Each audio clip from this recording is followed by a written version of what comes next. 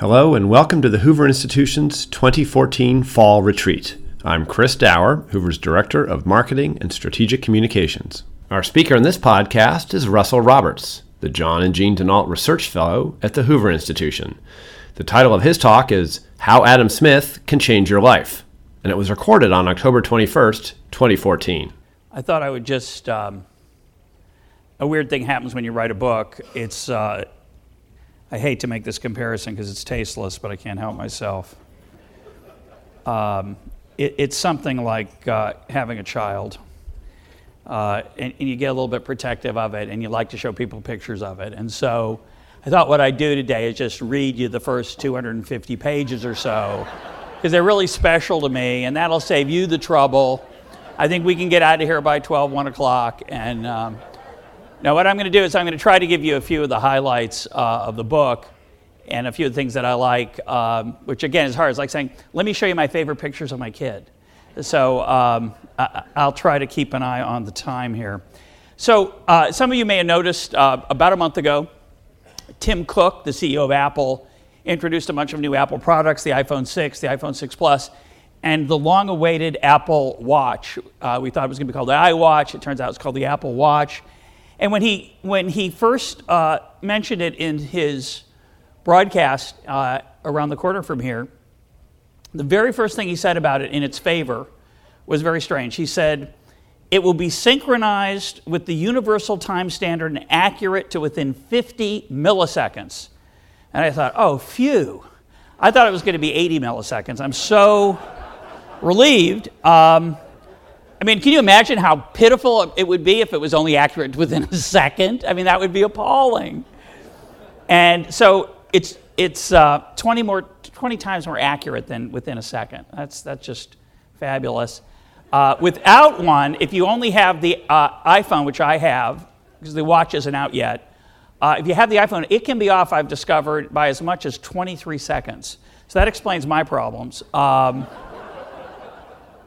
Now, I don't know if you followed this, and I don't know if you know anything about the watch, but the watchiness of it is really the least interesting part of the product, right? It's not interesting at all, really. I'm not sure, other than that you wear it on your wrist where men traditionally have worn watches. So it was interesting to me that he mentioned this accuracy first, and it reminded me of the great technology expert and commentator, Adam Smith. And you might think, well, Adam Smith, don't really think of him as a technology person. He wrote The Wealth of Nations, published it in 1776. He was born in 1723, died in 1790. How could he know anything about technology?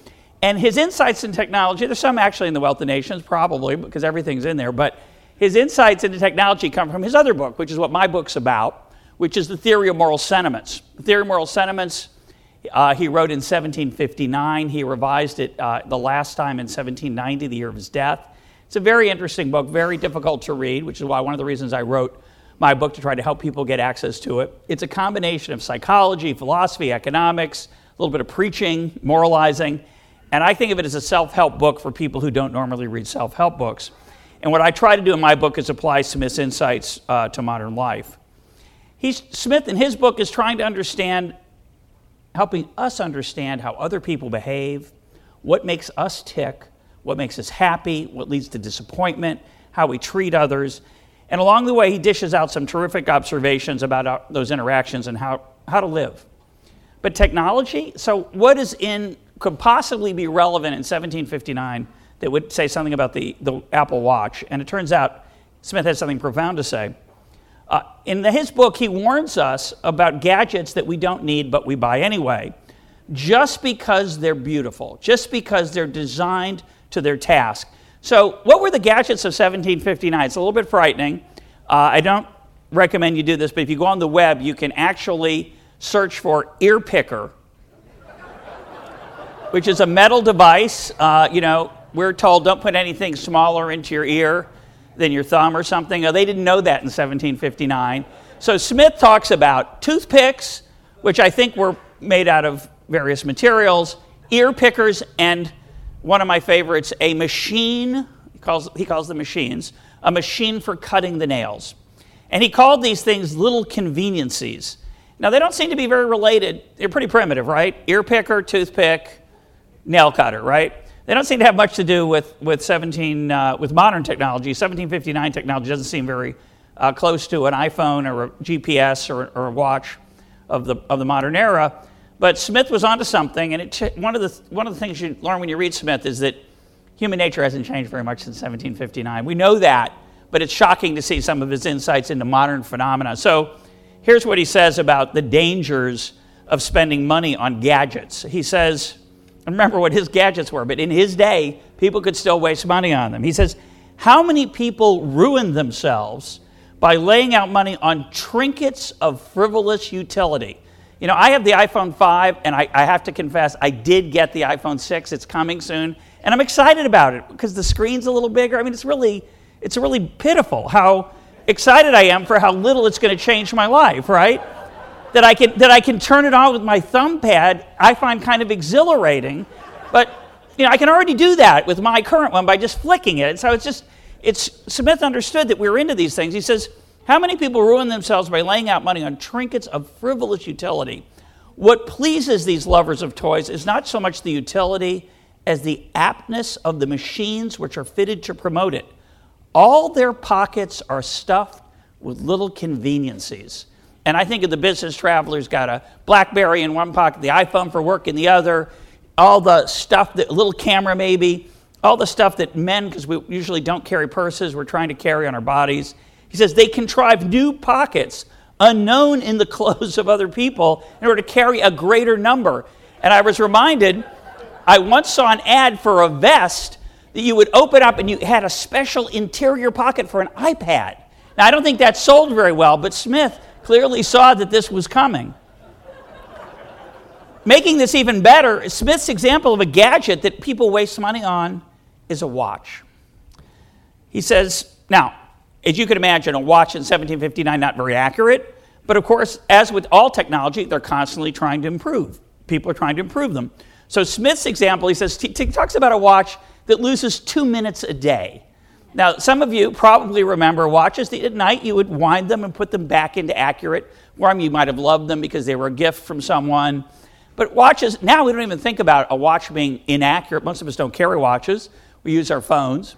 But Smith talked about a watch that was off by 2 minutes a day. And he says a person will pay 25 times more. He'll sell that watch, buy a new one that's 25 times more expensive for a watch that only loses a minute every 2 weeks. So you go from being off 2 minutes a day to 1 minute every 2 weeks. Huge improvement in accuracy. But Smith notes that people don't respond to that improvement very much. He says, the sole use of watches is to tell us what o'clock it is and to hinder us from breaking any engagement or suffering any other inconveniency by our ignorance in that particular point. But the person so nice with regard to this machine, who's got this more accurate watch, will not always be found either more scrupulously punctual than other men, or more anxiously concerned upon any other account to know precisely what time of day it is. So it doesn't, the fact that the watch is more accurate doesn't make the person more accurate, which is so true. What interests him is not so much the attainment of this piece of knowledge as the perfection of the machine which serves to attain it.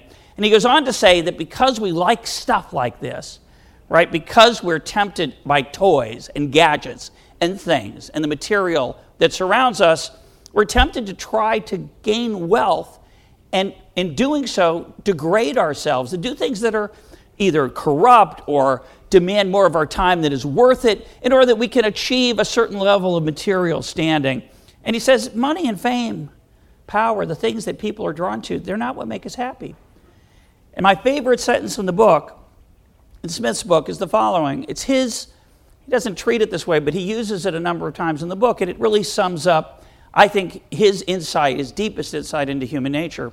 He says, man naturally desires not only to be loved, but to be lovely.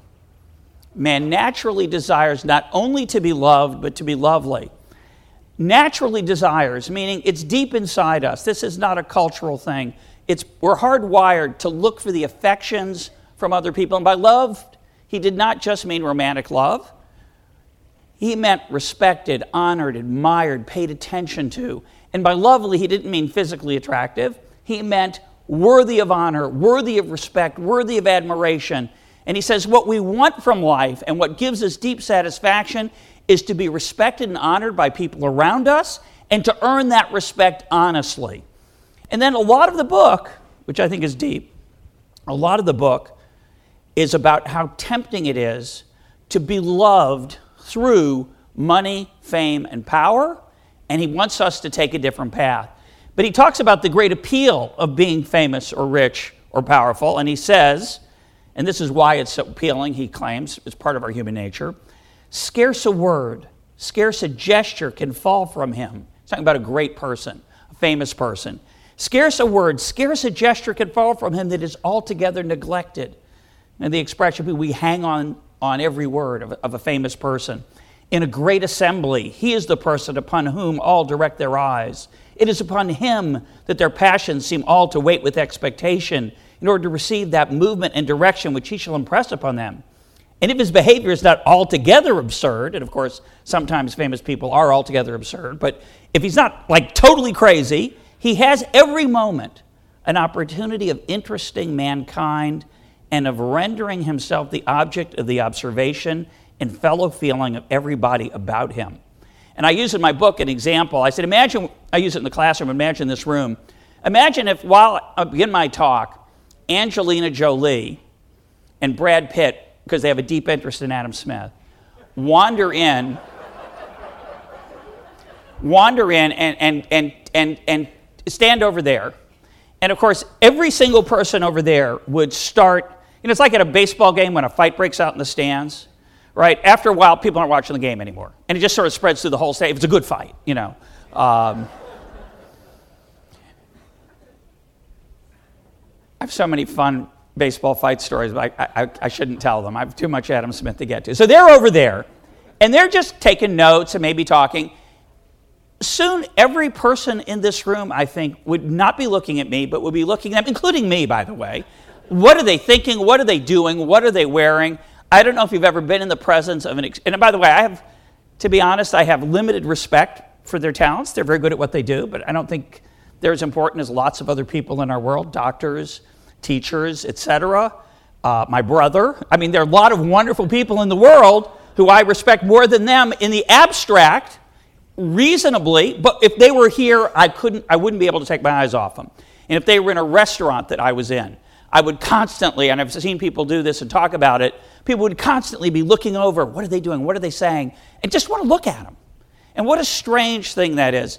And Smith understood this. I tell the story in the book. It's an incredible story, because we think of celebrity as a very 21st century thing, 20th, 21st century, late 20th century. It's reality TV. It's all a modern, recent phenomenon. But here's an incredible example from the middle of the 20th century. Ted Williams, the baseball player, drove a Cadillac that was a beautiful car, huge, identifiable Cadillac, and all the police knew him. And one time, his friend, he had a buddy who was a nice, normal person to keep him sort of sane. His friend, who he used to hang out with, said, Ted, I've got a date tonight. Can I borrow your car? And Ted Williams said, sure. And he gave him the keys. And the buddy took the car and he went to a restaurant. As he pulls into the restaurant, a cop comes up to him and says, who are you? Why are you driving Ted Williams' car? So that's how identifiable the car was. So the kid, young man, explains it. And finally, the cop's convinced he's not a thief. Ted Williams really is his friend, and it's okay that he's got the car. The guy's about to go into the restaurant with his girlfriend, and the cop says, would it be okay if I just sat in the car for a minute? Oh, sure, go ahead. So the guy goes into the restaurant with his date. He comes out an hour and a half later. There's 6 cops sitting in Ted Williams' car. He had called his buddies. The thrill of it. Think about that. What is the thrill of sitting in Ted Williams' car? It's bizarre, really strange, but it's real. To be somehow connected to that incredible thing. And what Smith observes, and of course, the celebrities in his day, he turned out to be one. It wasn't one in 1759 when he first wrote the book, but the celebrities of his day, there were some intellectuals, not very many. Most of the celebrities of his day were people of the court, people who were fawners, people he hated because they did not produce anything real. They weren't truly great, but they were considered great because of their power, they're closest to power. And he says, when those people die, it's so depressing to the average person. And that makes no sense. You think about it. Think about the outpouring of grief when Princess Di was killed, or Elvis Presley, or Whitney Houston. These are tragedies. It's sad. But the amount of emotion that we have, he says, Smith tries to understand why is it that we care so much about people we don't know. We don't know them, and we cry for them the way we wouldn't cry for sometimes a relative. He says, we look at these people, we say, what pity we think that anything should spoil and corrupt so agreeable a situation. We could even wish them immortal. And it seems hard to us that death should at last put an end to such perfect enjoyment. It is cruel, we think, in nature to compel them from their exalted stations to that humble but hospitable home which she has provided for all her children. We just can't imagine that really wonderful people, great people, not wonderful necessarily, but famous people can die, that their lives end, that the fairy tale is over, that the ending isn't a happy ending. And he talks about how we kowtow and submit to power, that we look at tyrants even sometimes, and we say, they're tyrants, yes, but if given an opportunity to change things, we're very hesitant to do so because of their apparent greatness. So this is a truth that's profound and timeless. Of course, we're riveted by celebrity. And Smith urges us not to take that path for ourselves, not to seek fame, not to seek riches, not to seek power. He says there's another way to be lovely, and deep down, we do want to be lovely. We want to earn the respect and honor and admiration of those around us, not through deception, not through taking credit for stuff we don't do, but to be wise and virtuous. And Smith says, this is just beautiful, he says, two different models, two different pictures are held out to us, according to which we may fashion our own character and behavior. The one, more gaudy and glittering in its coloring, that's fame and power and riches. The other, more correct and more exquisitely beautiful in its outline. The one, forcing itself upon the notice of every wandering eye. The other, attracting the attention of scarce anybody but the most studious and careful observer. So Smith is telling us, take the road less traveled. Take the road of wisdom and virtue. You'll be respected, you'll be noticed, but only by the most studious and careful observer. The cheering will be quieter and the crowd will be smaller. But that's Smith's advice. And then Smith spends a lot of time talking about how to be lovely, how to be virtuous. He talks about propriety. He talks about the three big virtues for him. He has many, but the big ones are prudence and justice and beneficence. And I sum those up by saying prudence is take care of yourself. Treat yourself well. Don't abuse addiction. Don't overdo the things, the temptations of life. Keep your health. Don't spend your money recklessly. That's prudence. Justice, don't hurt other people. Beneficence, help them if you can, right? Don't just pretend to help them, but if you can actually help other people, that's a very high virtue. Finally, Smith impresses on us the virtue of knowing and loveliness of knowing yourself. To be able to step outside yourself and see yourself as you truly are. And Smith concedes that this is extremely difficult. Strangely enough, we are better at noticing the flaws of others than our own flaws. And he says, it's so disagreeable to think ill of ourselves that we often purposely turn away our view from those circumstances which might render that judgment unfavorable. So even if I'm not lovely, I like to think I'm lovely. And to know that about yourself, to be aware that you are biased, obviously, about your own success, your own goodness, is a wonderful way to think about the fact that you probably could be a little bit better husband, a little bit better father, a little bit better friend, a little bit better colleague, and so on. And Smith urges us and gives us some ways to step outside ourselves and view ourselves objectively. But his reminder, I think one of the most powerful points, is that that's really no fun, because we don't want to see ourselves as we truly are. And he says, this is maybe my second favorite quote in the book, he is a bold surgeon, they say, whose hand does not tremble when he performs an operation upon his own person. Right? I'm really good at criticizing other people and finding their flaws. My own flaws, not so good at. And he is often equally bold who does not hesitate to pull off the mysterious veil of self-delusion, which covers from his view the deformities of his own conduct. I don't want to look at myself in that mirror. It's too painful. And so I create an image about myself that's not maybe so realistic. And Smith's telling us that if we really want to improve ourselves, we need to take that veil. And that veil doesn't just mask our behavior from others, which of course we do that all the time. We did something slightly inappropriate or very inappropriate. We don't want to be caught, but we particularly don't want to see it ourselves. So I'm going to mention, it really bothers me, there's an error on page 6 in my book. It says that Smith's father died a few months after Smith was born. He actually died a few months before he was born. And I hate that. I hate that that's in the book. It'll be fixed in subsequent printings, but it really, really bothers me. And when I think about it, my first thought is, maybe no one will find it. And if they do find it, are they going to really broadcast it? Is it going to really get a lot of attention? And then my second thought is, well, it's really not so important. He didn't know his father a few months before, a few months after, but it bothered. When I step back, it's not good. It's not. I don't know how I made that mistake, but I did. So that's the kind of thing. I picked a really trivial example of my imperfection, of course, because I'm human. But that's the kind of thing where it's very it's so easy to fool yourself that what you did, first of all, isn't wrong. First of all, no one will find it. Second, if they do find it, it's not important, et cetera, et cetera.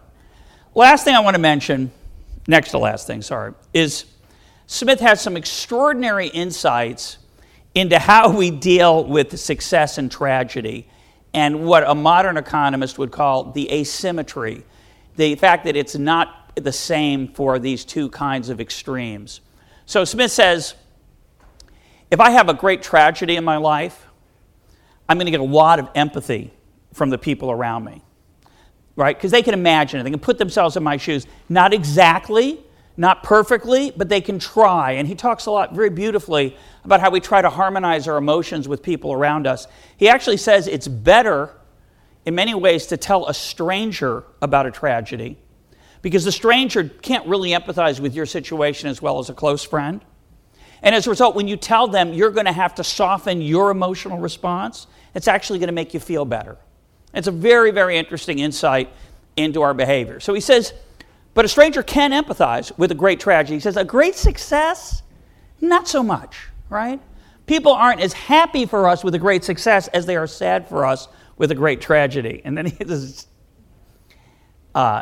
Smith has a nice sense of humor. He says, the man who by some sudden revolution of fortune is lifted up all at once into a condition of life greatly above what he had formerly lived in, may be assured that the congratulations of his best friends are not all of them perfectly sincere. He's on to something there. I quote Gore Vidal, who said it a little more bluntly, every time a friend succeeds, I die a little, which I think is true. And then he says, so you got this thing, so a great success, my friends are kind of not so interested in. You know, oh, yeah. I don't know if you've probably had that happen. You made a mistake. You told somebody you probably shouldn't have told about something good that happened to you, and they all go, yeah, it's nice, and they're gone. A great tragedy, they will listen to you, they will empathize, they will maybe bring you dinner, they'll let you cry on their shoulder. They're not going to dance with you when you have that great success unless they're your spouse, probably. So that's a difference between tragedy and success. But at the same time, small successes and small tragedies are the opposite. He says a small success you can tell your friends about. They'll go, oh, that's nice, that's great. He says a small tragedy, well, not a tragedy, but what he calls a small vexation, nobody has any sympathy for you whatsoever. In fact, they're most likely they're going to enjoy that it happened to you. They're not going to enjoy that that a relative died or that something really horrible happened to one of your kids, but a minor inconvenience, they're going to get a kick out of it. And Smith actually says, well, let me read you the quote first because it's so beautiful. He says, so he's talking about, he doesn't call it this, but he's talking about a whiner, okay?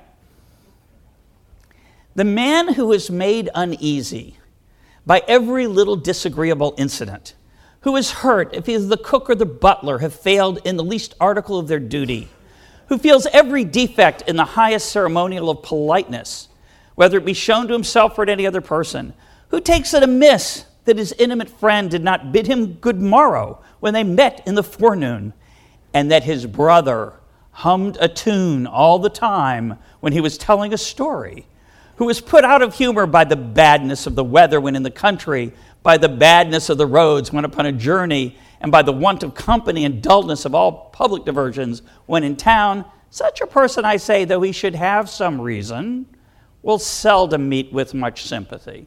And Smith's advice, he says, when these things happen to you, you get stranded at the airport, sometimes you're boiling with frustration.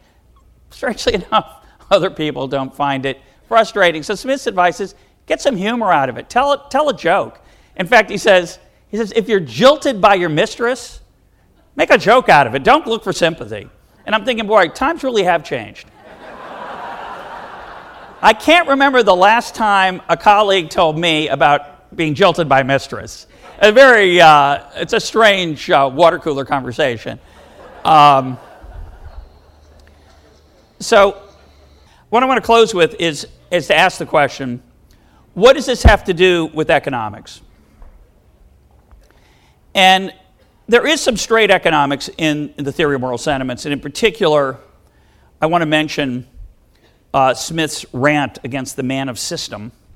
When he talks about the man of system, he's talking about a leader who has a vision for humanity, a scheme to remake society according to some master plan or vision. And Smith warns us that people fall in love with their own schemes, which we, of course, know only too well, and they can't imagine anything going wrong with it, and they're blind to people who are hurt by it or by its implementation.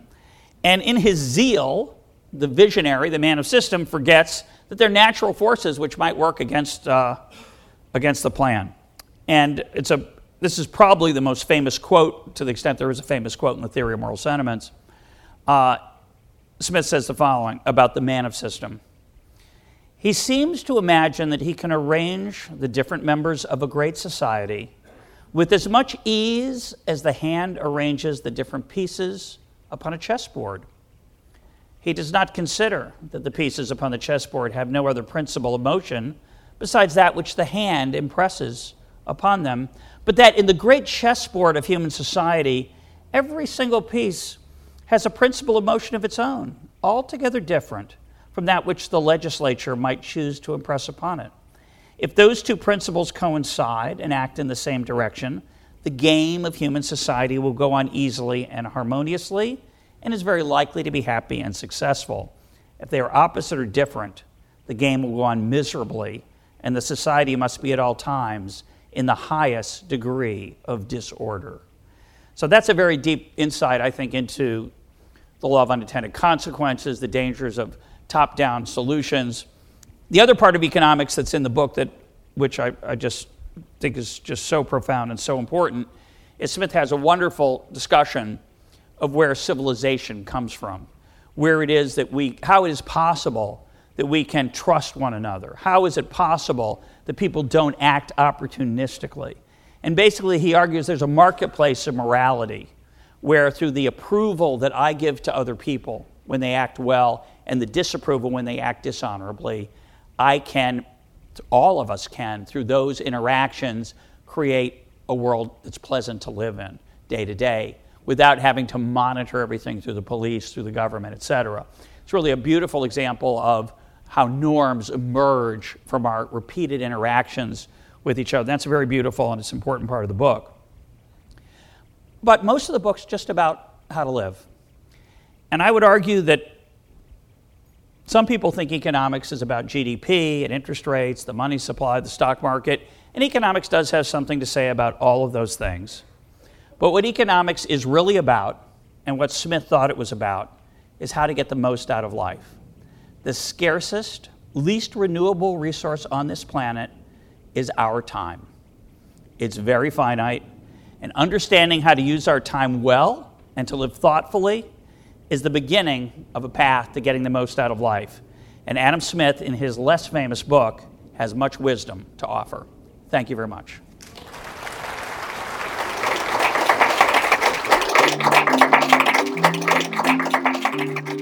For more podcasts from the Hoover Institution, please visit hoover.org or Hoover's channels on either iTunes U or SoundCloud. I'm Chris Dower for the Hoover Institution. Thanks for listening.